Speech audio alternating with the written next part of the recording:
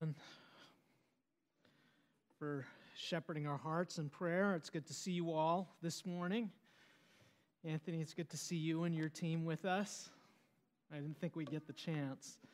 But anyways, I hope the last few weeks you've been blessed by the words that were brought to us by Dr. Grisanti and also from our brother Ricardo and the Morales family as they walked through the infinite greatness and goodness of our God, the infinite power that He displays, but also the incredible and infinite holiness and humility and dependence and dependability that is demonstrated by our God and that is really given to us and gives us cause, even in the hardest of circumstances, to just rejoice in the Lord, regardless of what's going on in this crazy, crazy world.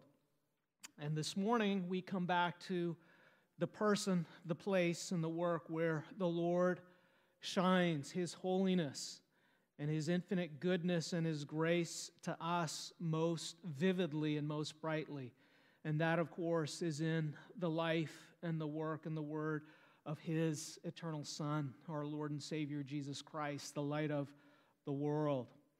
And this morning we come back to the Sermon on the Mount, to the God-breathed words of Matthew 5:17 through 22, where Jesus, as the King of Heaven, proclaims to His disciples the righteousness that He personally requires of each and every disciple and citizen of His kingdom, without exception. And He tells the disciples this is a righteousness that exceeds the righteousness of the most religious of people, the scribes and the Pharisees. And He shows His disciples that this righteousness that He's talking about is nothing less than the righteousness of a heavenly heart, a heart that belongs entirely to the King of Heaven, a heart that belongs entirely to God. And this is the righteousness that Jesus has come to die for, and this is the righteousness that Jesus has come to give to every child of God. And this is why Jesus requires of all men this same standard of righteousness. And He begins, if you'll recall, in Matthew 5:21 to give 6 examples of this righteousness that He requires of all His disciples. He walks us through. They're almost a little bit like mini parables. And He begins His very first example to show His disciples and us how His heavenly righteousness addresses our anger, our angry hearts, our angry thoughts, our angry emotions, our angry words. And it's a timely word that Jesus gives for us because we live in a world and we live in a nation and we live in churches and we live in families that, if we're honest, are filled with angry hearts and angry words. And that is in no small part because in our world, anger is normal, murder is normal, mass shootings are normal. These are normal things. And within that context, we tend to minimize the small signs and the small whispers of what's going on in our hearts. They don't seem like a big deal in comparison to, but Jesus shows that they're all connected. From our thoughts to our words, to mass shootings in churches and schools, they're all linked together. And we have to ask ourselves, brothers and sisters, how bad does it have to get before we turn to Christ and we turn to Him as the only true remedy for angry hearts? And we, of all people, have reason to rejoice, not in the sorrows and the difficulties of this world, but in the reality that Christ has come and He has given us Himself the remedy. And that remedy is a new life and a new heart in Him. Heavenly hearts with heavenly minds that are expressed in heavenly ways. And this is where we last left things as we started in Matthew chapter 5, on our part 1 of Heavenly Hearts. And this morning I want to go, as we go to part 2, to begin with Jesus' words, but then to go through the rest of the New Testament and into the lives of 2 men who really struggled with both anger and anxiety, the Apostle Peter and the Apostle Paul. And to see through Jesus' ministry to them and the power of His Spirit and His Word transforming their lives, to see how their hearts and lives were transformed, and then how in turn they shepherded churches that were under intense suffering and persecution, and how they come to this same place where Jesus begins. Christ's remedy for angry and anxious hearts. If you turn with me in your Bibles, we will go to Matthew chapter 5. Verse 17, and we'll read this morning through verse 22. And our focus this morning is a little more the application of where we started with the truths of our first in this series. Matthew 5:17. Do not think that I have come to abolish the law or the prophets. I have not come to abolish them, but to fulfill them. For truly I say to you, until heaven and earth pass away, not an iota, not a dot will pass from the law until all is accomplished. Therefore, whoever relaxes one of the least of these commandments and teaches others to do the same will be called least in the kingdom of heaven. But whoever does them and teaches them will be called great in the kingdom of heaven. For I tell you, unless your righteousness exceeds that of the scribes and Pharisees, you will never enter the kingdom of heaven. You have heard that it was said to those of old, you shall not murder, and whoever murders will be liable to judgment. But I say to you that everyone who is angry with his brother will be liable to judgment. Whoever insults his brother will be liable to the council. And whoever says, you fool, will be liable to the hell of fire. This is the word of the Lord, and the Lord indeed is going to bless this proclamation of His word. Well, it's with these words, Jesus, as the King of heaven, He gives a very, very clear example of His heavenly righteousness and His heavenly justice. And here Jesus draws a direct connection in this passage with the word of the Lord that He has come to fulfill in our hearts. He draws a direct connection between the word of the Lord that He's come to fulfill and heaven's judgment on what we think about, our attitudes towards one another, our words, our interactions. And He points out, and it's hard because He lays it down straight, there's no exception here. For all who choose to persist in contemptuous anger towards a brother or sister, He shows us very clearly how God views it and how God is going to judge it. It does not have to get to a shooting or an act of violence. Violence, brothers and sisters, and hate, as Jesus shows us, it begins in the attitudes and thoughts of our hearts. And actually, as we'll see, it goes to the desires and beliefs of our hearts. And what Jesus points out, which is hard to hear, is the Lord will one day hold each one of us accountable. And it is an accountability that if we do not repent and we persist in this heart attitude of anger towards a brother and sister, it leads to one place and one place alone. It leads to the fires of hell. Now, as we think about ourselves this past week, and we think about our words, and we think about our thoughts, we think about interacting with coworkers, family members, the people who cut us off in car lanes as we were trying to get to weddings. And we think, how many of us this week have been annoyed with someone else? How many of us have been irritated? How many of us have been frustrated? All different terms that we use to whitewash, if you will, and minimize our angry hearts and thoughts towards others. And as we think about that, and we think about it in light of what Christ has just said to us, how many of us are deserving of hell? Okay? And I know that sounds harsh, brothers and sisters, but herein lies the beginning of Christ's grace and His mercy in our lives. Because through the presence of His Spirit and His Word,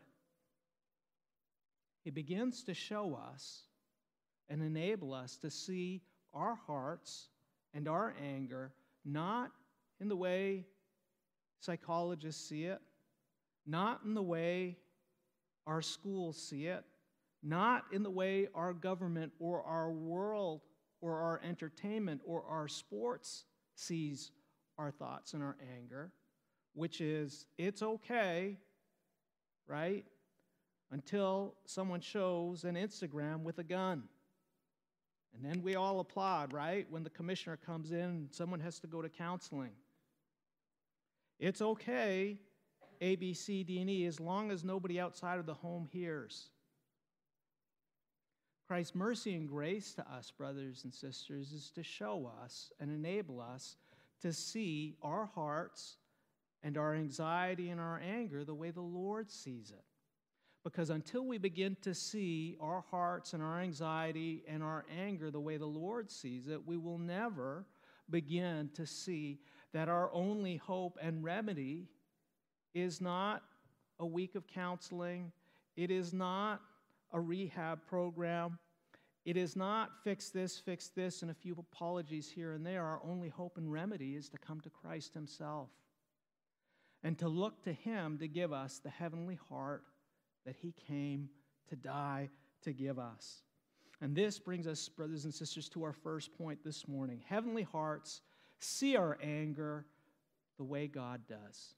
Heavenly hearts see our anger as God does.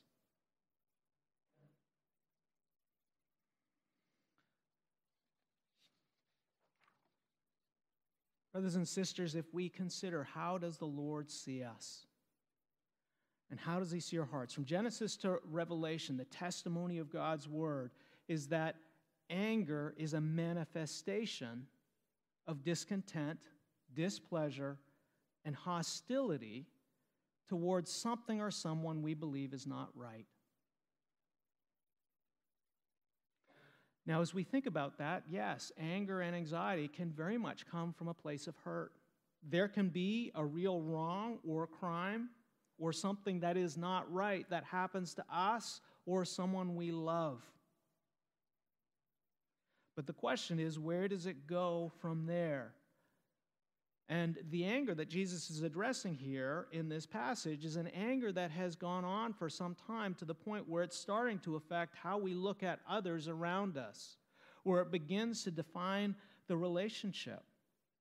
And we see that the sister of anger is very much anxiety, where anxiety is a manifestation of fear about something or someone we believe is not right. Something is not right. It is going to cause harm or damage to either us or something or someone we love. And so we begin to become worried. We think about it all the time, and we look and we start to become burdened about how we can fix this or how we can stop it. And then it starts to become expressed in our speech or our words or how we interact with one another. And very much anger and anxiety can go hand in hand. And one classic example in families is some sort of emergency comes up in the home. And you speak to a family member and you ask for their help, or you say something and you say it once and nobody listens. And you say it twice and nobody listens. And you say it the third time and nobody listens. And so what happens in that moment of anxiety, that things are getting worse and people aren't listening to me? Do we get quieter? For most of us, the volume starts to go up, right? For most of us, the irritation goes up. Why aren't they listening to me? For most of us, the frustration starts to mount. And left unchecked, brothers and sisters, things can really escalate. And according to God's word, and as Jesus points out, He says, out of the overflow of the heart, what? The mouth speaks. That the things that start to come out of our mouths, the words, they are merely giving an expression to what's really the war that's really going on in our hearts. What's there? And we know that anger can go one of two ways. We can bottle it up and not say anything. Okay, nobody's listening to me, and the steam's coming out of my ears. Or you go the other way where it starts to explode and it starts to come out like fire and smoke. And what God's Word shows us is all of these expressions, whether it's our tone, our eyes, our face, how we look, how we communicate, our body language, all of those different things, they're really a reflection of the desires of our heart and the beliefs of our heart. What do we believe is right? What do we want? And it's worth, brothers and sisters, as we look back over the past week, when we see these blips coming up over and over again, Christ, when he comes alongside us and he shows us the severity with which God sees this, and he shows us where it starts, it's just a help and it's a kindness to begin to say, what are the desires of my heart? What are the beliefs of my heart? What are the things that are brewing there that have been going on for some time? That after a while, it takes not a whole lot to have that start to spill over. And in Scripture, as we go to God's Word, the Lord shows us there's really just two types of anger and two types of fear. There's godly anger and fear, and there's ungodly anger and fear. And godly anger and fear is the fruit of godly hearts. Godly hearts whose desires and beliefs belong entirely to God, to His kingdom, His righteousness, where the burden and concern is primarily about God, His glory, what is good in God's eyes, what brings Him glory, what is right before the Lord, God's rights and concerns, not mine. And the consequence of that, as you see and you walk through, and how do we know? Well, the proof is godly anger and godly fear always brings us to the Lord. It always brings us to the Lord. It's always accompanied by godly ways, and it always yields godly fruit. Godly fear and anger, brothers and sisters, is always redemptive. It's always redemptive. It redeems. And as we think about our anger in that way and our anxiety, that's really the test. And we look back in our lives and say, okay, how many times this past week when I was angry or anxious, was it accompanied by the fruit of the Spirit?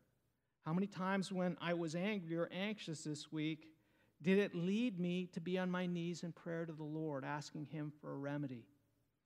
How many times when I was angry or anxious this week, was it ultimately redemptive for me and for everyone I interacted with, where at the end of that, we were far closer to the Lord than where we began?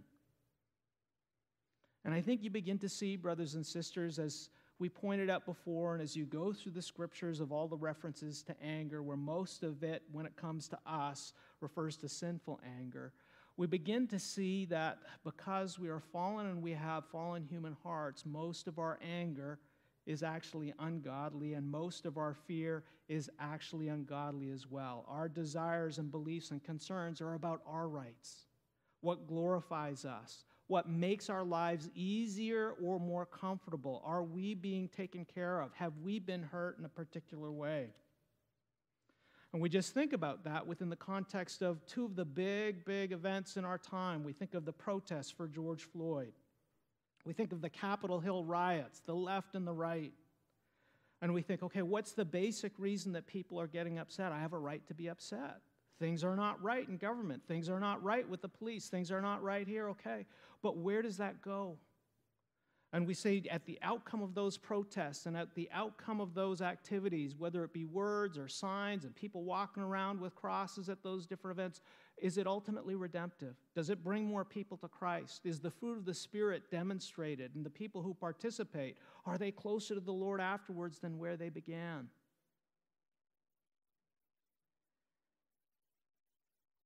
And I say this to us because it's helpful, brothers and sisters, to look in our own hearts. James says in 1:20 of James, he says, "For the anger of man does not accomplish the righteousness of God."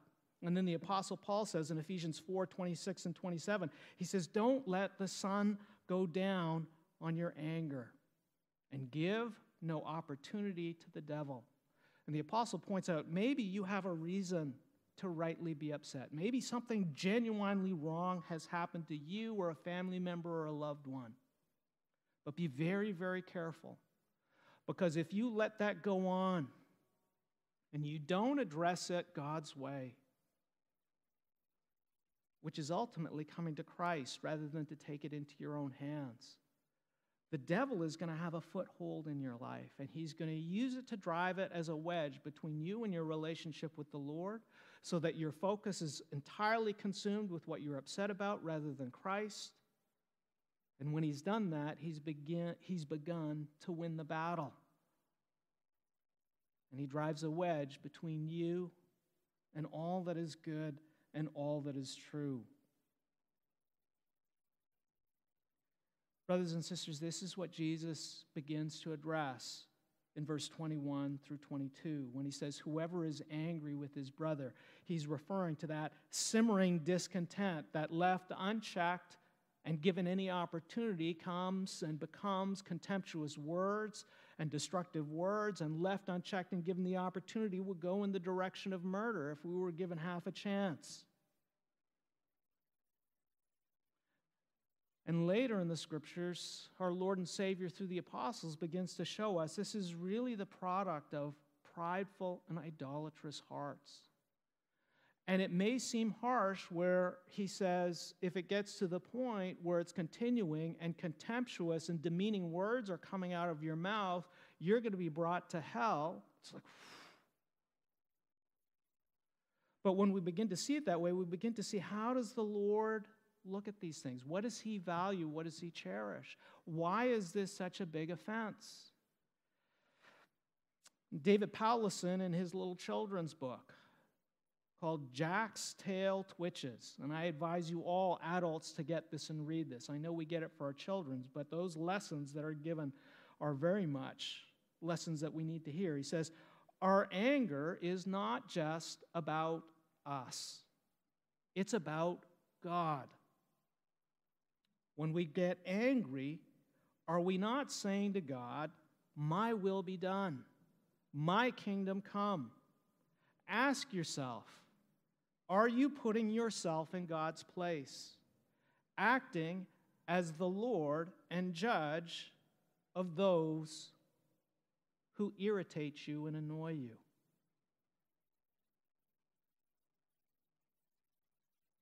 Brothers and sisters, as we look at these things, we see it's a mercy and kindness from Christ to point out in the areas that we repeatedly become upset or angry, even if it's simply dealing with traffic on the way home. Pastor Mark, guilty as charged, okay? I'm there. But as we look at those things, as Christ comes and shows us the standard of his righteousness and the consequences and the seriousness of this, it's a help to us, brothers and sisters, to say, okay, what's going on in Pastor Mark's heart during those repeated traffic interactions that is a desire and belief that is or has become idolatrous and has really replaced God? And where I look at myself as the king of the universe in defiance of our Lord and Savior, because that, brothers and sisters, is the very root of all murder. And by that standard, brothers and sisters, we see it's not just people who do mass shootings who have the heart of murderers. It's all of us, and this is what has put Christ on the cross. Brothers and sisters, who is Jesus? Well, Matthew 1:21 says that Christ is the one who came to save his people from their sins. And how does he do that? He does it by shining the light of his righteousness on our hearts, on our ungodly anger, our frustration, our irritation. And as we continue, we see that the apostles do this same thing with the church. They come and use similar language as Jesus. 1 Corinthians 6:19, the apostle Paul says, revilers, people who revile and heap scorn on others. He puts that alongside those who are sexually immoral, adulterers, those who practice homosexuality, those who are greedy. He says people who practice this and who walk in this path, he says, will not inherit the kingdom of heaven or the kingdom of God.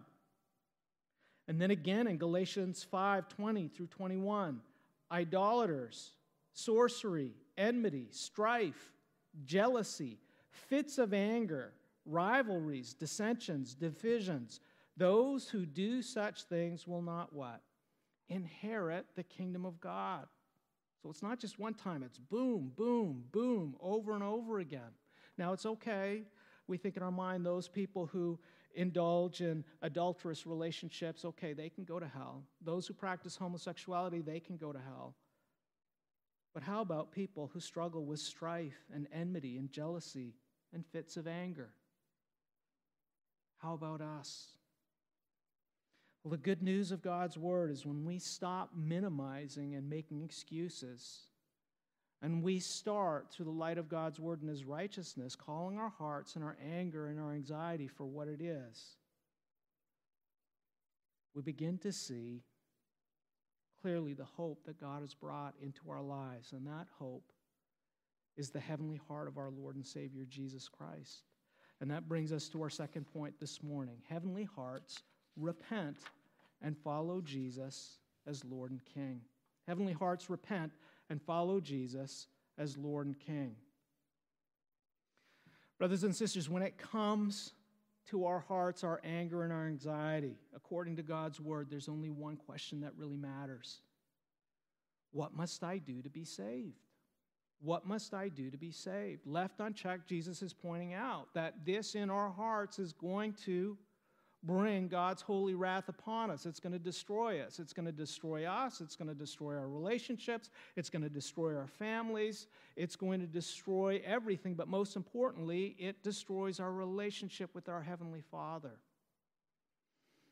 And it's worth noting as we go through that what walks hand in hand. It's not by accident that idolatry and anger walk hand in hand. It's not by accident that immorality and sensuality walk hand in hand. They are all together as a chain. We come and we say, what must I do to be saved? And Jesus in Matthew 4:17 says, repent, for the kingdom of heaven is at hand. Verse 19, come now, follow me, and I will make you fishers of men. And this is a command and a promise, as J.C. Ryle points out, that Jesus repeats over and over and over again. That there is really only one path to salvation. There's only one route to Christ. It's leaving behind our kingdoms, our nets, the things that we hang on to, our desires and our beliefs and what we believe is right. Letting go of those things and instead coming under the authority and lordship of God's eternal Son, Jesus Christ, following him, being with him in a way that's expressed by simple obedience. And we see throughout the Gospels, hard hearts, like the rich young ruler, have no problem coming to church. Hard hearts have no problem coming to Jesus asking for help. Hard hearts have no problem coming to Jesus and asking for a miracle. Hey, produce more bread. Make my life easier. What separates, brothers and sisters, hard hearts from heavenly hearts, as we see the disciples and children of God, it's not that these heavenly hearts, when they start, are perfect or are without sin. It's that those to whom God has given a heavenly heart, they are willing to let go of their rights, their kingdom, their nets, and go with Jesus wherever he will take them and do whatever he asks, one step at a time. And as they do so, and as you walk through the Gospels, you begin to see, as the disciples do, that Jesus possesses the power and authority not only to forgive all our sins, but to give us an entirely new heart and a new life in him. If you have your Bibles, turn with me, if you would, to 1 John 1:7. 1 John 1:7. The Apostle John here says, but if we walk in the light, as he is in the light, we have fellowship with one another. And the blood of Jesus, his Son, cleanses us from what? some of our sin? All sin.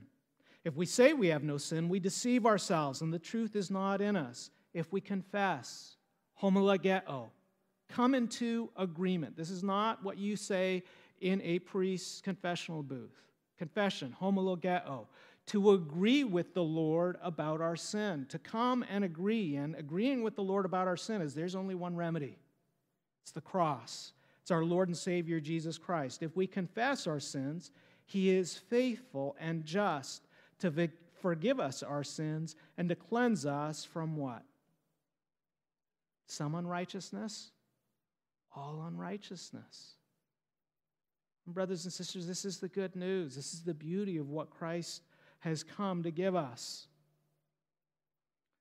And so very simply, as we talk personally about the remedy for our anger and our anxiety, have we come to Christ? Have we confessed our sins? Have we come into agreement with how He views our anger and anxiety when it is ungodly? Have we come to Him as the only hope and remedy, that nothing is going to be fixed until we come to Him for His forgiveness and we walk with Him by faith and say, okay, Jesus, whatever you want, however you want me to deal with this. This is your deal, that's not mine. And then, brothers and sisters, have we gone to those with whom they have felt the sting of our anger or our anxiety? And yes, you just talk to a family member. When you're stressed, they're typically stressed, okay? When you're having a hard day, they're typically having a hard day. Do we go to them after we've been to the Lord? And do we ask them for forgiveness? Not that their forgiveness releases us necessarily from our sin, but we do it out of faithfulness and out of love for the Lord, because this is what the Lord calls us to do. And brothers and sisters, here begins Christ's remedy of a heavenly heart. The beauty of this is a heavenly heart is a heart that's been forgiven. It's a heart that agrees with God. It's a heart that has received the mercy and grace of the Lord. Not necessarily a perfect heart in and of yourself, but through Christ's righteousness. And as we walk through the Gospels, we begin to see that heavenly hearts that have been forgiven, well, the proof of that is they are heavenly hearts that forgive, are they not? Those who have been forgiven much, right? Love much. And as a result, we begin to see that maybe the things that made us angry before are not the same things that create anger in our hearts afterwards. That taking offense and retaining hurts becomes less and less, and we are able to forgive. Why? Because our lives have been filled with the mercy and grace of Christ's love and His forgiveness. And as we go through the epistles, we see two men in particular who demonstrate this: the Apostle Peter and the Apostle Paul. Think of Peter. Both of them had anger and anxiety issues, and that should give us encouragement and hope. It didn't stop Christ from loving them. Think of the Apostle Peter. What does he do when Jesus talks about the cross? He rebukes the Savior. Strong language, right? Pulls him aside, physically holds him, pulls him aside, rebukes. And then later, the Apostle Peter in the garden, what does he do when people come to get Jesus? He's the one who takes his sword and cuts the high priest's servant's ear off. I would say yes. Anxious? Probably. Angry? Yes. Ungodly? Yes. Right? And Jesus says, put your sword away. And then in the courtyard of the high priest, when the annoying servant girl comes not just once, but multiple times, right? First time, okay. Second time, aren't you a Galilean? Aren't you with Jesus? Third time, aren't you? And at least we're told he curses. Right? It says he curses and he swears that he knows nothing about Jesus. And then we see the way in which Jesus shepherds and cares for him. How does he do it? He shows up after his resurrection. He comes, he cooks breakfast for him, right? Fish and hot cakes. And then he says to him, Peter, do you love me more than these? And we see as Jesus shepherds, he gets to the heart of our anger. What do we love? And what do we love more than Jesus? Brothers and sisters, you can love many good things. It's not wrong to love a good meal. It's not wrong to love your family members. It's not wrong to love your children. But at the point those loves become more important than your love for Christ, we are in dangerous territory. And that's where Christ comes in and he exploits. Right? Julie in my family, she's witnessed my ungodly anger. Praise God for our spouses who are able to say at different times, okay, this is happening once, this is happening twice. You know, your face doesn't look good. And by God's grace, through his word and through prayer, coming and saying, okay, this is, Lord, you need to shepherd my heart. And to begin to see in my life as a physician and as an immigrant, my idolatry was preventing people in my life from suffering. Right? It's a good thing. You want to be a physician. You want to heal. You want to see people stop suffering. But at the point that I was esteeming protecting others from suffering more than being obedient to Christ, well, I had an idol. And it was an idol that was destroying my relationship with the Lord and my relationship with my family members, and having to come and say to the Lord, Lord, look, this is murderous, this is wrong, this is an offense to you, forgive me. And then coming to my family members and saying, please forgive me. And I want to say, brothers and sisters, let's keep short accounts, first with the Lord, but then also with our family members. We're not perfect. We're not Jesus. We can't fix everything. But we can demonstrate to our children and our spouses that there is a Savior who forgives. And there is a Savior who shows us how to seek for forgiveness and provides that and brings healing and mercy and grace where before there was only pride and a defense of my personal rights and wrongs. Brothers and sisters, that's a testimony of the gospel. And it brings us to our third point for this morning. Our third point is heavenly hearts consider our King and our calling. Heavenly hearts consider our King and our calling. Okay? Who is in charge of our life? What is our calling? And we see so beautifully, this is where Peter goes as he shepherds a church who are suffering. They are suffering wrong. They are being persecuted for loving Christ. And their persecution is going to get worse. It is not right. How does he shepherd them? This man who is brought through, who Christ has redeemed. Well, Christ, after he said, Peter, do you love me more than these? Do you love me more than these? Do you love me? Do you recall what he then commands Peter to do? Feed my sheep. Tend my sheep. Feed my sheep 3 times. And he commands Peter to leave behind his love for these things and to express his love for God by loving God's people. To be busy, Peter, not with your own desires and beliefs and idols, but start taking care of those who are precious to me. Brothers and sisters, we'd have a lot less anger if we remembered our King and our calling to love Christ by loving one another than being consumed with what's wrong with the government, what's wrong with the school system, what's wrong with the church, what's wrong with all of these things. It's the belief that God is sovereign and he's in control. He has a plan, it's perfect. We will witness injustice in this life. The end is later. It is not now. It is near. But Christ is the one who's going to make things right, not the Democrats or the Republicans or Pastor Mark. I'm not going to make it right, but Christ is going to make it right one day, but there is a plan that needs to unfold. His will be done, not my will be done. I can trust him to handle his business. My calling is to love and feed his sheep with his word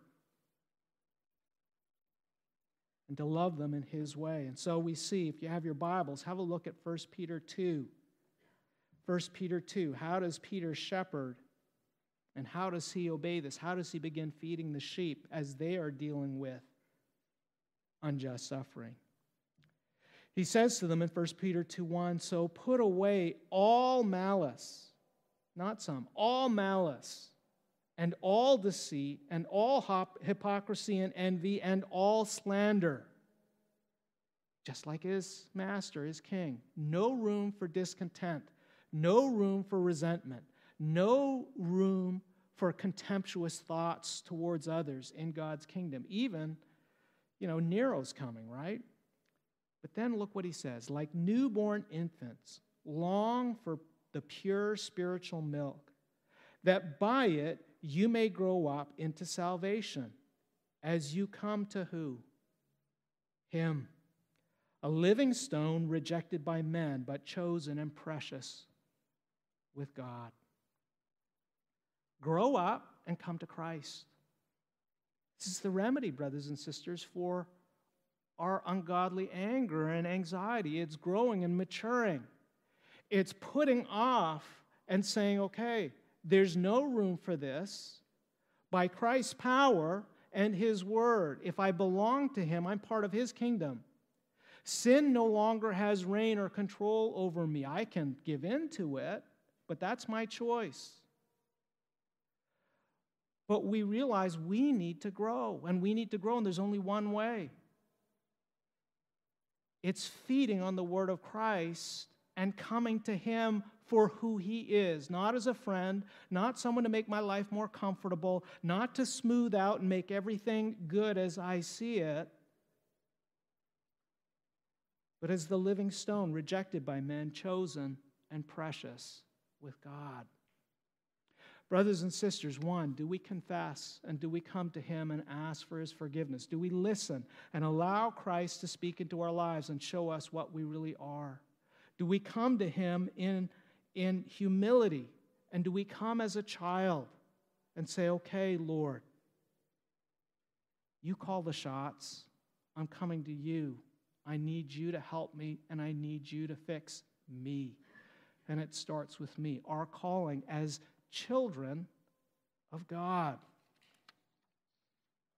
Now, for those of you who have little ones, have you ever noticed when they come to you about the things that they're upset about? Not infrequently, they're no big deal to us. But we love them and we're kind. Someone stepped on my Lego. Years later, someone stepped on my Lego. Here's the date, here's the minute, here's the moment.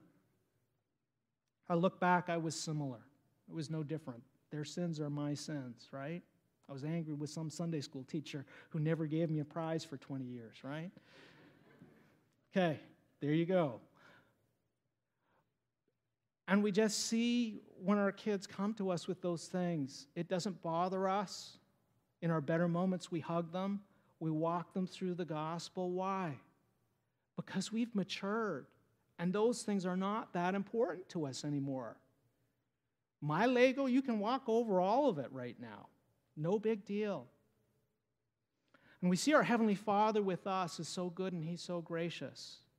And we come to Him with things, and He delights in that. He wants us to come in prayer, to bring our concerns and burdens to Him, to one who looks at us and says, look, no problem.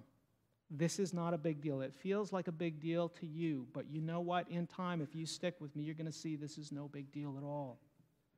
And we see His desire for His children is that they would grow and mature and have hearts like His, heavenly hearts, where the things that were once a really big deal to us, because we're more like Christ, are no big deal whatsoever. Brothers and sisters, let's remember our King and remember our calling. And this is where the Apostle Paul also goes. In Titus 3:3, he says, "For we ourselves were once foolish, disobedient, led astray, slaves to various passions and pleasures, passing our days in malice and envy, hated by others and hating one another."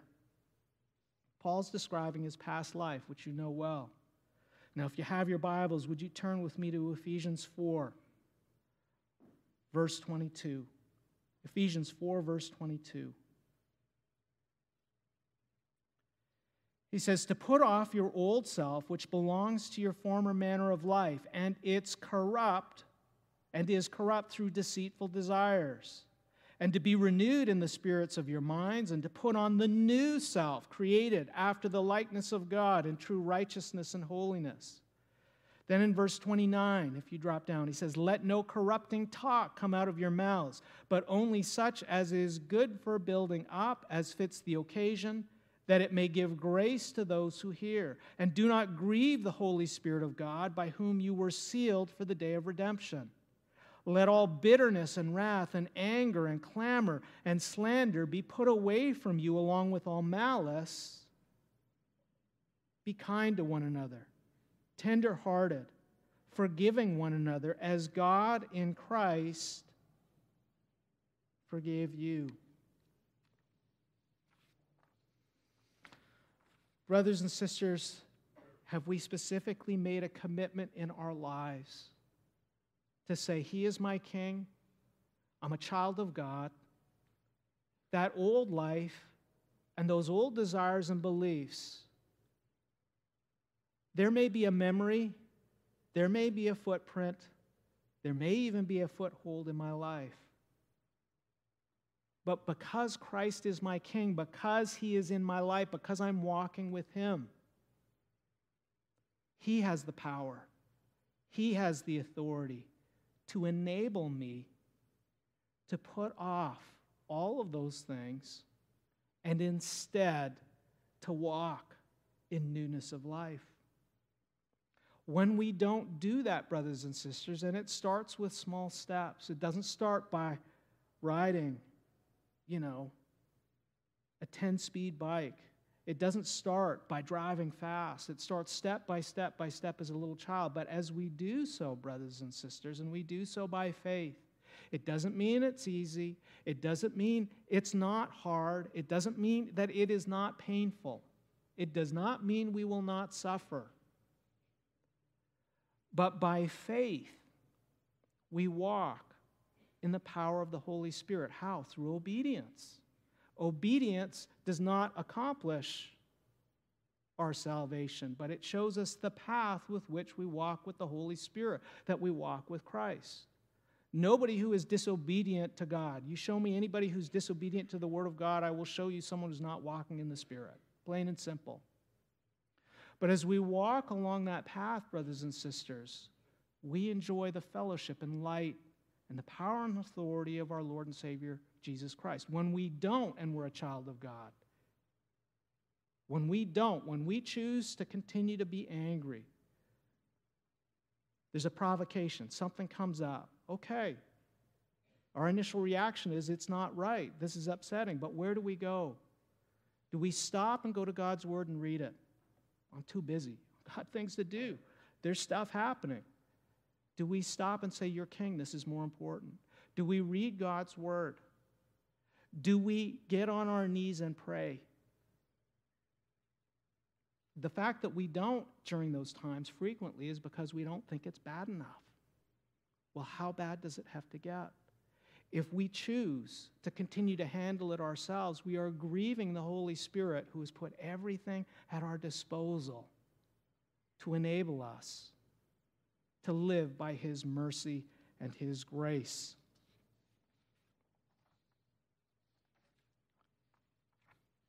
As we think about these things and we consider the Apostle Peter, he writes to this church that is struggling and that is suffering. If you have your Bibles, this is the last one I'll take you to, and I'll try and close up with this.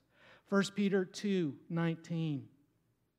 He says, For this is a gracious thing. When mindful of God, one endures sorrows while suffering unjustly. For what credit is it if, when you sin and are beaten for it, you endure? But if when you do good and suffer for it, you endure, this is a gracious thing in the sight of God. For to this you have been called, because Christ also suffered for you, leaving you an example, so that you might follow in His steps. He committed no sin, neither was deceit found in His mouth. When He was reviled, He did not revile in return. When He suffered, He did not threaten, but He continued entrusting Himself to Him who judges justly. He himself bore our sins in his body on the tree, that we might die to sin and live to righteousness. By his wounds you have been healed. For you were straying like sheep, but have now returned to the shepherd and overseer of your souls. Brothers and sisters, in our lives, how much and how many of the things that create anxiety and anger in our hearts are connected to suffering unjustly or not, or what is not right? Whether it's us, whether it's a family member, whether it's people we know, we love, we care about, where something is happening that is not right, and someone we know or love is suffering for it. It's hard. It is real. And Peter addresses it head on because Christ has brought him through, and he says, remember your Lord and Savior. Remember the big picture. Set your hope in the grace that is to come, but remember Christ. Remember what it is that has saved you. It was Christ who was willing to say, I'm not going to get angry about this. I'm not going to get upset about this. I'm not going to be anxious. I will be distressed and troubled because of God's judgment on sin. But I am going to turn the other cheek. And I'm going to entrust myself to God.